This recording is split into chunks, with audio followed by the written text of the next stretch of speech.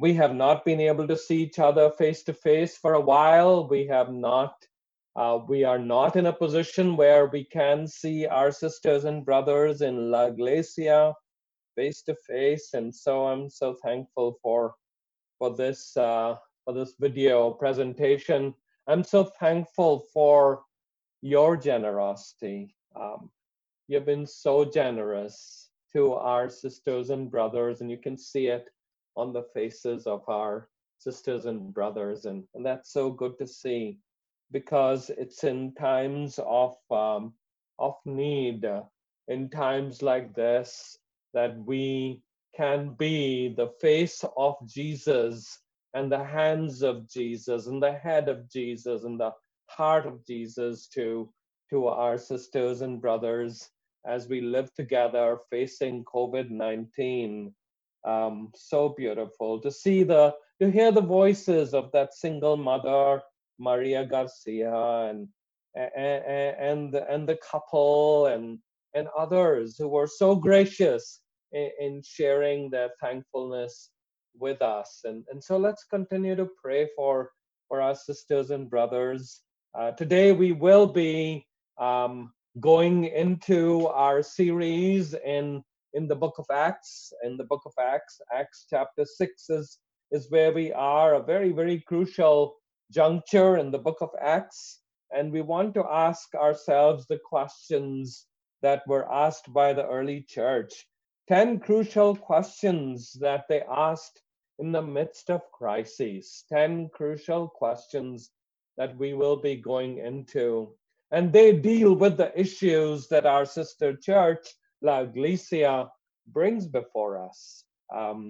It's questions that we need to ask ourselves. It's dealing with the question of widowhood. It's dealing with the question of what happens to people when things are going wrong. There are questions that we have to ask before things go wrong so that we are ready to address those questions when things do go wrong. And so those are the kinds of questions that will be addressing as we go on. Acts chapter 6 deals with the question of widowhood. So if you'd let me, if you will, please, if you let me turn in my Bible to Acts chapter 6, and we will read from this chapter. And then I'm going to request you also to open up your Bible. So boys and girls, turn to your parents and say, where is my Bible? Where is my Bible? Can you ask that question? Where is my Bible? And go to your Bibles and open up in your Bibles along with your parents to the New Testament. The New Testament, it kind of is about 2/3 of the way into the Bible. So that's a long, long way into the Bible. And then there is the first four Gospels, which is called Matthew, Mark, Luke, and John. And after that, you come to the book of Acts. That's what we are talking about here. And we want to reflect today on Acts chapter 6, which deals with some of the crucial issues that our sister church, La Iglesia, is dealing with. Issues of widowhood, issues of single motherhood. What does it mean in the midst of this COVID-19 crisis? And so let us turn to that. And I'm reading from the New International Version. I'm going to request you to open up to whatever version you have. If you have the New International Reader's Version, that's a good text to open up to. And here's what it says in the New International Version. In those days, very important words. You know, in Greek, which is the original language of the New Testament, these are words that are capitalized. And in some senses, it is reminding us that we need to be mindful of our days, these days of the coronavirus crises, these days of the COVID-19 crises, these days of the racial crises. And that is why those words are capitalized in the Greek. It says, in those days when the number of disciples was increasing, the Hellenistic Jews among them complained against the Hebraic Jews because their widows were being overlooked in the daily distribution of food. And so we'll talk about that. People complain. I don't know why do people complain, but kids, don't you complain to your parents when you're hungry? And you complain and you say, I'm hungry, mom. Especially when they take you on those long journeys to the East Coast and to the West Coast and all that. When are we getting there? When are we getting there? Are we there yet? Are we there yet? Well, adults complain as well. So these people are complaining. And then it goes on to say, so the 12 gathered all the disciples together and said, it would not be right for us to neglect the ministry of the word of God in order to wait on tables. And I'll talk about that. What does it mean to wait on tables? Are these waiters, or who are these people? And I will disagree with this translation, because I do always disagree with translations, because the Bible is given to us in Greek, and this is not waiting on tables, but this is the word. This is the act of deaconing. It's the act of doing God's service. So we will talk about that. Verse 3, brothers and sisters, choose 7 men from among you who are known to be full of the Spirit and wisdom. That's a very important phrase, and we'll encounter that over and over again in the New Testament. How does the early church do work? They do work because there are people who are full of the Spirit and wisdom. And then it goes on to say, we will turn these responsibility over to them and will give our attention to prayer and to the ministry of the word. This proposal pleased the whole group, says verse 5. They chose Stephen. So there were others. There was Philip, there was Prochorus, there was Nicanor, there was Timon, there was Parmenas, there was Nicholas from the city of Antioch, and he was a person who was a convert to Judaism. They were all selected. They presented these men to the apostles. The apostles are the 12 people that were chosen by God, who prayed and laid their hands on them. So the word of God spread. The number of disciples in Jerusalem increased rapidly, and a large number of priests became obedient to the faith. Through whom? Through these 7 men and through the whole church. And then it goes on to say about one of those people, whose name was Stephen. It says, now Stephen, a man full of God's grace and power, performed great wonders and signs among the people. Do you see that? He wasn't just doing a waitering work in some restaurant. He was doing the work of God. He was preaching. He was teaching. He was doing great wonders and signs among the people. Then verse 9 says, you would have thought that everyone would say, wow, what an amazing man. He's doing amazing work. Let's just rejoice and encourage this man to do what he's doing. But it says, no, opposition arose, verse 9. However, among members of the synagogue of the freedmen, well, these were independence people who say, we want independence, but we don't want your kind of independence. We don't want you to be doing these things. These people were people who were from Cyrene, Jews of Cyrene and Alexandria, as well as the province of Cilicia and Asia, began to argue with Stephen, but they could not stand up against the wisdom the Spirit gave him as he spoke. Do you see that? He was a person who was full of the wisdom of the Spirit of God. Then, verse 11 says, they secretly persuaded some men to say, we have heard Stephen speak blasphemous things against Moses and against God. Do you know that that's what they accused Jesus of doing as well? We've heard him say blasphemous words. Verse 12 then goes on to say, so they stirred up the people and the elders and the teachers of the Torah. These are religious leaders these are the elders of the church, if you will. And so they seized Stephen and brought him before the Sanhedrin. They produced false witnesses who testified, this fellow never stops speaking against this holy place and against the law. We've heard him say that this Jesus of Nazareth will destroy this place and change the customs Moses handed down to us. So that was the same accusation that they made against Jesus, right? And so now they're making it against this person by the name of Stephen, who was chosen to be a deacon. And then it goes on to say in verse 15, all who were sitting in the Sanhedrin looked intently at Stephen, and they saw that his face was like the face of an angel. That is so powerful, right? Here's all these people saying mean things, but then when they look at the face of this person, they say, oh, his face is shining. And that's my prayer, that right in the midst of everything that happens here to our family or Redeemer Life, our faces will shine. So, would you pray with me as we dive into meditation on this text? Our Lord, our God, we thank you.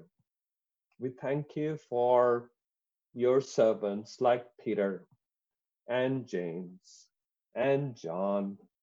We want to thank you for your servants like Stephen. You did amazing things through them, O Lord. And we pray that you would do the same things among us, in our midst. And most of all, we pray, Lord, that no matter what happens, our faces would shine like Stephen's face shone with the face of Jesus. So, Lord, speak to us as we open our hearts and our minds to your word. In Jesus' name we pray. Amen. Amen. Well, the book of Acts is a powerful book, and this series that we're going through is getting caught up in the movement of the Holy Spirit as it was in the early church. That is our quest. What was the movement of the Holy Spirit like? And then we ask God, God, move among us like you moved in that early church. And we saw that at the beginning when we reflected on Acts chapter 2, where it says that there was this movement of the Holy Spirit. The people started doing all sorts of amazing things. And then Peter gets up in Acts chapter 2. So you can thumb your Bibles to a couple of pages before that. It says in chapter 2 and verse 17 that Peter gets up and he says, let me talk about it. That is found in the Old Testament and the prophets. It says in the last days, God says, I will pour out my spirit on all people. Your sons and daughters will prophesy. Your young men will see visions. Your old men will dream dreams. And verse 18 says, even on my servants, both women and men, I will pour out my spirit in those days, and they will prophesy. I will show wonders in the heaven above and signs. And so then it goes on to say that he says to the people in verse 22 of Acts chapter 2, fellow Israelites, listen to this. Jesus of Nazareth was a man accredited by God to you by miracles, wonders, and signs, which God did among you through him. And so he preaches about Jesus, that these things are happening among the people because of this one person called Jesus of Nazareth, who is God himself. And then it goes on to say that many, many people joined the church. The church grew. The church grew in hundreds and in thousands. And then it goes on to say something amazing. They devoted themselves, this is found in Acts chapter 2 and verse 42. They devoted themselves to 7 things. 7 marks of the vibrant, growing church are seen here. And I want us to just pay a casual attention to this. We won't go into detail because we want to get back to Acts chapter 6. It says they devoted themselves first to teaching, very important, teaching the word of God, teaching of the apostles, to focus on that. Secondly, to fellowshipping and gathering, teaching and gathering. Of course, we can't do that now because of the COVID-19 crisis, because of the shutdown, but they gathered. But we gathering together like this, through Zoom, thankful to Zoom. Then the third thing is they gathered together for eating, teaching, gathering, eating. And we all like to eat, right? I miss eating with you all. But one day we will. And they gathered together and eating. And then right after eating, or during the process of eating, they had communion together. That is very crucial. Communion wasn't set apart from eating. They ate. Right in the middle of that, they said, let's remember Jesus died for our sins and his blood was shed for our sins. So they were doing communion together. Next week we will. So, boys and girls, remind your parents that next week is Communion Sunday. We will be having communion together. So go to the grocery stores and get your grape juice, and go to the grocery store and get your tortilla bread, your Mexican tortilla bread, because we will be celebrating communion together. So teaching, gathering, eating. The Low. fourth Battery one please is charge. called praying. They were praying and they were doing wonders and miracles together. So praying and doing wonders and miracles. Sixthly, unifying. They were at one says the Bible here. They were at one together. And that's a very important aspect. And seventhly, they were increasing.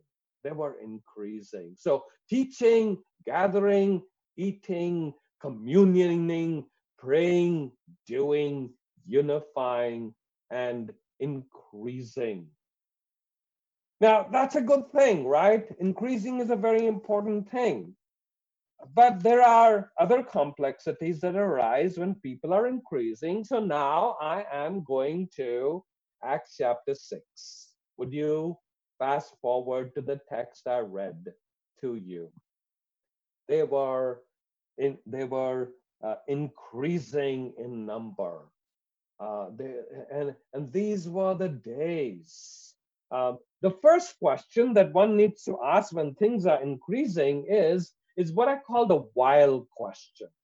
What is happening while good things are happening? If we understand what is happening while good things are happening, then we will be ready for situations. What is God doing during the coronavirus crisis? What is God doing during that time of the early church? Those are the questions that people pondered on, because we need to realize that God was in control of history. Now, David Kim led us in these songs, very powerful songs at the beginning, which talked about better is one day in your courts and thousands elsewhere. Why? Because do you know something? That it may be 2,000 years ago that Jesus died on the cross, and it may be that Abraham lived around 2000 BC, which is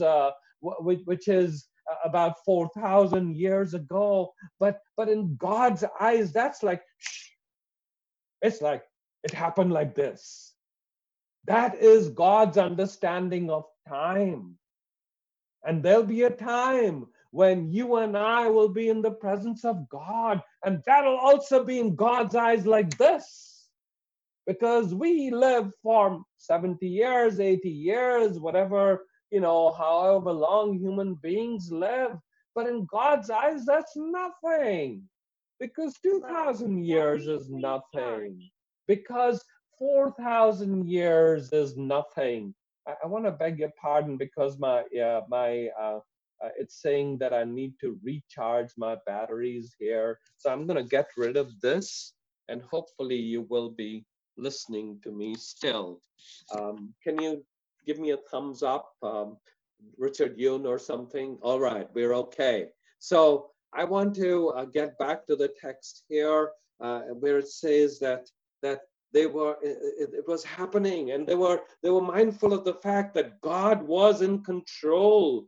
God was in control, and we need to ask ourselves the question: what is God doing? Yes, coronavirus crisis is happening. We don't know what's going to happen. We don't know if schools will open. We don't know if work situations will open. We don't know how it'll open. There's a lot of unknown factors. But in those days, God was in control. And we have to be always mindful of the fact. The while question says that in God's while, these are not unknown whiles. It may be unknown for us. We would be scared of situations because we don't know what the future holds, but God is in control of the while during the time of Adam and Eve, of the while during the time of Noah, of the while during the time of Abraham, of the while during the time of Moses, because in God's eyes, it's like it happened. And that's what the early church was mindful of. They also asked themselves, the early church asked themselves the question of multiplicity. The church was growing. So rapidly it was growing. And the church was growing by all kinds of people. Of course, there were people that came to Jerusalem from Babylon. They came to Jerusalem from Persia. They came to Jerusalem from Africa. Why? Because they were running away from all kinds of bad things that were happening there. And these people were all in Jerusalem. They were all, if you will, in Vernon Hills. And they were saying, we have experienced bad stuff in our lands. People did horrible stuff to us. Do you have an answer? And Peter said, yes, we do. It's Jesus. And Stephen said, yes, we do. It's Jesus. And Paul and John said, yes, we do. It's Jesus. Let's take you to Jesus. And of course, people started gathering together in thousands because they were finding answers in Jesus. Creciendo, creciendo says the Spanish word. The people were growing numerically. The church was growing, it was growing spiritually, and the church was doing well. Now, that's a good thing, but we also need to realize when good things are happening, we also need to be ready for situations that will arise right in the midst of good things. A church that is not ready for God's answers to tough questions in the midst of good things happening will remain right there, and they wouldn't know how to deal with bad things when good things are happening. And that's what they were dealing with. They were dealing with the multiple question. They were dealing with the question of multiplication. The third question that arose is to deal with the issue of widowness. They found out that all these people who are becoming followers of Jesus are people who have been demolished by the cultures that they are coming from. Those are the kind of people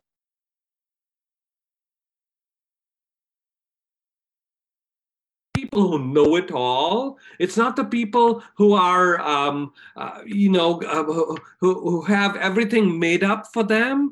It's people who have been rejected and dejected. These are people who always go through a rough time. And who are the people who are at the apex of the people who have been desecrated by society? They're called the widows.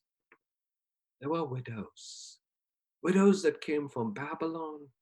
Who are widows? Widows are people to whom people have done bad things. They did bad things to their husbands, and bad things happened to their husbands. Bad things happened to their sons. Very similar to what is happening in our present racial crisis, isn't it?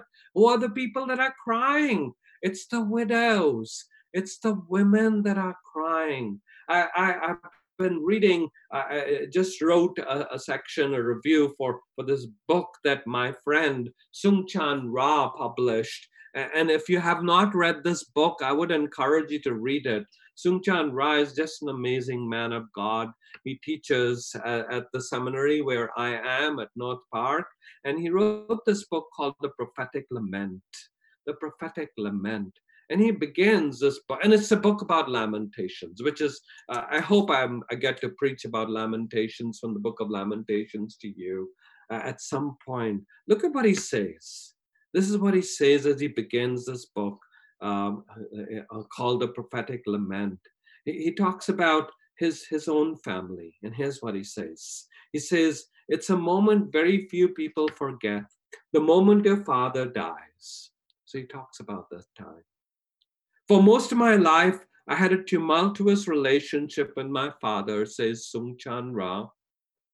He abandoned our family when I was young, and understandably, I resented his absence. His departure left us in dire financial straits, and we ended up living in a low income inner city neighborhood in Baltimore.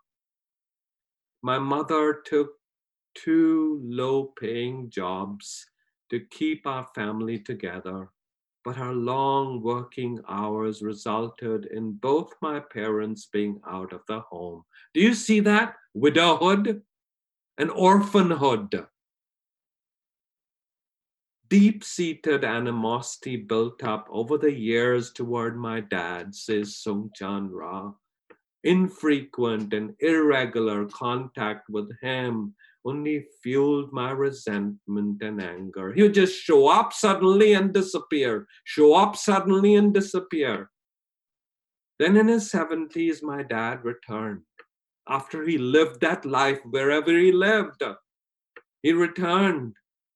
Nearly destitute, he took advantage of the graciousness of my mom, who lived like a single mother, like a widow, who received him back home. Isn't that amazing? She declared that it was the responsibility of the mature Christians and the rest of the family to extend grace to the one who had wandered away from faith. She embodied the story of the gracious father loving the prodigal son. And then he goes on to say, not long after my father returned to my mom's house, he suffered a major stroke. After several weeks in the hospital, the prognosis was not good. He was moved from the hospital to hospice, where he would linger for nearly a month. My wife, newborn daughter says Sung Chan Ra and I were living in Massachusetts when my father was incapacitated in Maryland. So I flew down right after the first stroke. Do you see that? Here's this woman, amazing woman of faith, who lived the life of a widow while her husband was still alive and living his life somewhere else. And now, when she's older and he's older, she's taking care of a stroke victim and lovingly taking care of him. And so then Sung Chan Ra goes on to say, that trip resulted in aggravating my animus toward my father. Not only had he saddled my mom with medical bills to further burden his family, I went back to Massachusetts and returned several weeks later when I was told that he might not have long to live. By this point, my anger had amplified along with his mounting medical bills. I went to his bedside, but did not give thought to the reality of his imminent death. There was anger brewing within my friend, Sung Chan Ra. Later that evening, I found myself in the family waiting room, listening to my mom, listening to my sisters as they began to talk in detail about the funeral arrangements, an event that would happen in just a few days. It finally hit me, says Sung Chan Ra, with full force that my dad was really going to die. This man I hated because he had left us alone and he left my mother to take care of 4 little kids. And now he is back. It finally hit me with full force, he says. I left the waiting room, rushed over to my father's room, and kicked out my nieces and nephews. Alone with my dad, I sat by his bed, clasped his hand in mine. Through tears and with tight grip on his hand, I offered him my complete forgiveness. I asked for his forgiveness for the years of bitterness I'd harbored against him. Through his tears and his tightening grip, we were reconciled just hours before his death. It's a powerful book. I would encourage you to read this because it talks about lament. It talks about forgiveness. It talks about the story of immigrants that have come here, and there's widows among us. There is widows in La Iglesia for one reason or another. There's widows in the African American church. There's widows in society around us. Maybe not literal widows, but more than literal widows, aren't they? And that is the issue that the early church was engaging with. It had increased. It had rapidly increased, but it increased because there were widows that joined the early church, and that will always be the case. The church is not a place where we sing happy songs and rejoice with big bands and nice looking people in front of us. The church is always a place where people come and find help, find healing. It's a hospital, if you will. It's a hospital where people want to come because they're suffering from COVID-19, because they're suffering from the ills of society. But with that comes problems and issues that the church needs to be ready for. And that is a very important thing for us to keep in mind. We need to first understand the widow's question, the single mother's question, the singles question. We have to deal with those tough questions, church. If we don't deal with those tough questions, we are not being the church. And that is what Sung Chan Ra brings before us as he ponders his own life, as he ponders what he went through. Thirdly, fourthly, we need to engage with the racial question. Because these women have come, they're widows.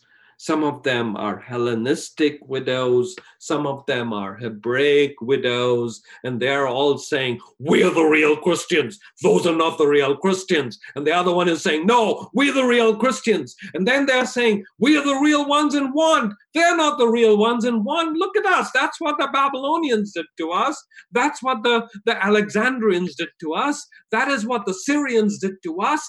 We are the people who are in real need. Not those people. They were living in Nazareth. They were living in Galilee. They were living in those people. They had it made for them. And those people said, you don't know what we went through. You don't know what the Roman soldiers did to us. You don't know what those evil people did to us. You don't know what the Sadducees did to us. We are the ones who are in real need. And so there was tension between the two. And each one was saying, no, they are the ones in real need. Do you see that? Those were the issues that the church was dealing with then. Those are the issues that we are dealing with now. And we have to engage with that. There is my friend who used to be the provost at North Park University and now is at the University of Illinois in Chicago. And he recently had an interview with National Public Radio. Michael Emerson. Michael Emerson, one of these days I would want Michael Emerson to come to Redeemer Life. Amazing man.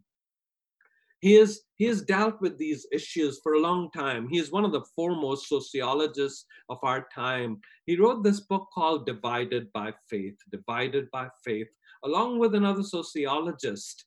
And here's what it says. He says that we as a church have the same issues that the rest of the world has. We think we don't have racial distinctions. We think we are immune from the racial problems, the racial pandemic that has struck the world. We have the same problems. Look into the church, says Michael Emerson, and find healing there. Just like Sung Chan Ra had to go and find healing with his father. He had to go and come alongside his mother, help her in her widowhood, her real widowhood, and her widowhood before she actually became a widow. So we need to stand with our widows.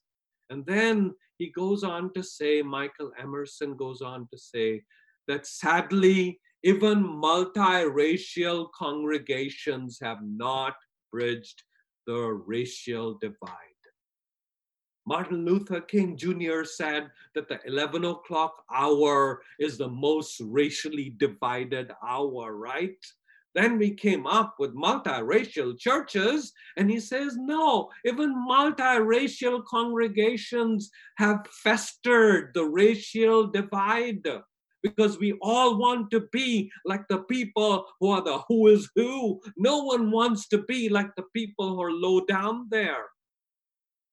Even multiracial congregations have not, sadly, says the sociology, bridged the racial divide. We are as divided as the rest of the society. Then he goes on to say, we need to put it into our mission statement. We need to think about who is on the platform, who's the pastor, who are the worship leaders, who are the people who are leading the church. We need to diversify, and we need to put people there who bring before us all the racial diversity that is there in society. If we do that, then we will bring about healing. Otherwise, we will just fester on and propagate the racial divide that is there in society. So the early church needed to deal with that. There were Hellenistic, Greek widows, there were Hebraic widows, and both needed to be understood because both had their own problems. No one's problems was greater than the other's problems. The early church had to come to terms with that. I want us to look at another couple of words here, okay? They started complaining, all right? So whoever wants a complainer, grumbling. This is what I call the grumble question.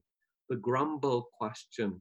You know, unfortunately, in the Western church, we don't want complainers. We want compliant people.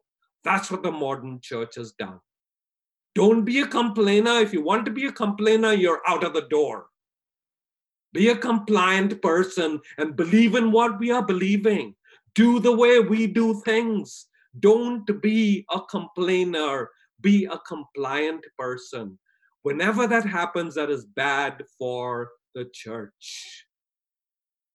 And I've just finished teaching a series of classes in Germany. I was engaging with the German church, and there were leaders from the German church who were a part of my class. And while I was dealing with books like the Book of Lamentation and the Book of Hosea, we came upon the realization that the German church wasn't a bad church. The German church was not a bad church, but look at what happened during the time of the Nazis. No one was complaining. They just silently let the Nazis and Hitler do whatever he wanted to do. There's a need for complainers, not compliant people. The compliant German church let the Nazis and Hitler do whatever they wanted to do. And as a result of that, 6 million Jews were killed, horribly, horribly killed, while the German church just became and kept to be a compliant church. What does grumbling do? You know, this is a good word, actually. To be a complainer is a good word.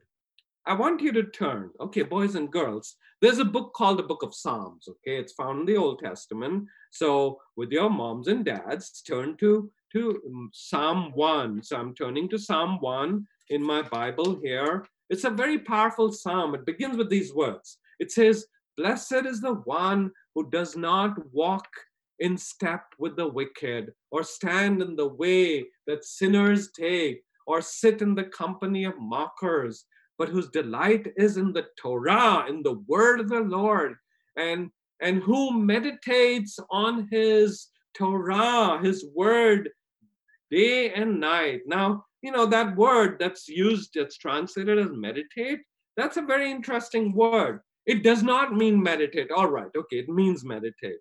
But in reality, the word in Hebrew is hagah. It means they grumbled with God. They grumbled with themselves. That's what it means to meditate on the Bible.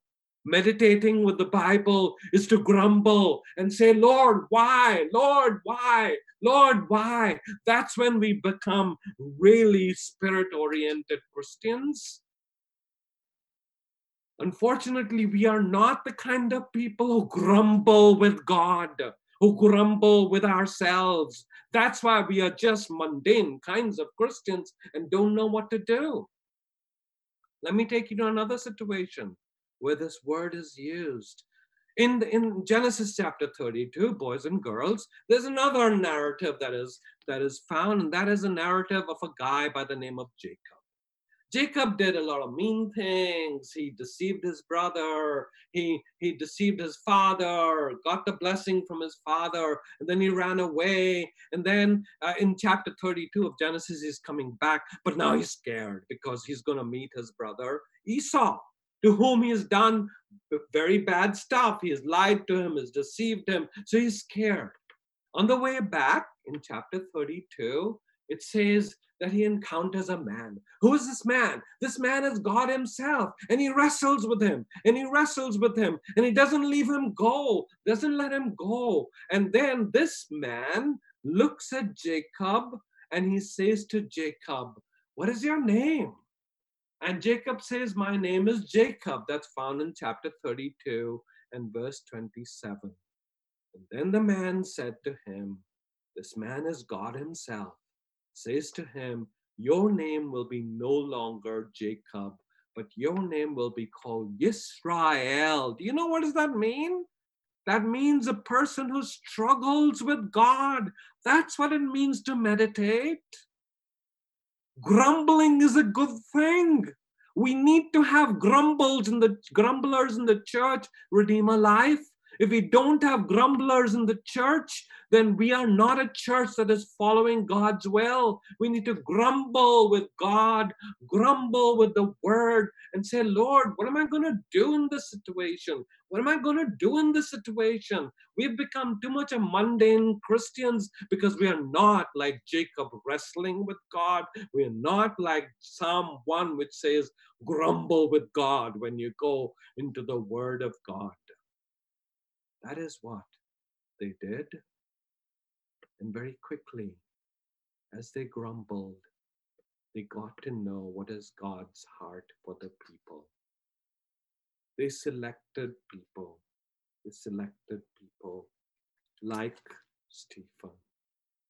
People who understood the whole gospel. It was preaching the word and it was serving, deaconing. That's the word that's used. They served and they healed people, and God did so many miracles and so many mighty things through Stephen. But that doesn't mean that life was easy for them. Look at what happens if you look at these words very carefully. And I won't go into a whole lot of detail here, but I want us to read this. There was opposition, and we have to be ready for opposition. We have to be ready for opposition. But throughout it, throughout the hostility, we have to be full of the Holy Spirit. And the main thing is that our face, the facial question, our face should shine the face of Jesus. That's what Stephen did. But it all begins with asking those questions. The why question, what is God doing? Where is God? The multiplication question, the multiple question, we need to thank God when people come. Who comes? The widows come. The unfortunate people come. Not the big, rich people who have no need to come to God. And then we have to deal with the questions of the single question, the racial question, the grumble question. Right in the midst of that, we need to understand that we are accountable. We are a part of the racial divide that's there in society. And then we go with to God, come to God with the whole gospel, with the fullness of the Holy Spirit, and encounter hostility, but through it all, we are full of the face of Jesus. And that is my prayer. As we emerge out of this coronavirus crisis, Redeem a Life, my prayer is that we would be people who are like Stephen. There may be opposition and there will be opposition, but let people look at us and say, oh, this person's face, it shines like Jesus. It shines like Jesus. And that's what Sung Chan Ra saw in his mother, the face of Jesus. What a powerful face, right? What a beautiful face that went through so much pain, not knowing the English language, struggling with low-paying jobs, but she would get up early in the morning and her face would be shown and she'd be crying out to God for her children and saying, Lord, I'm bringing up these kids. May their faces shine. And all their faces are shining. Sung Chan Ra and his sisters, because of this woman, a widow, who cried out to God, and her face shone like the face of Jesus. Let's pray. Our Lord, our God, we come before you during this time of the coronavirus crisis, and we ask these questions, O Lord. And at the end of that, we pray that your face would shine.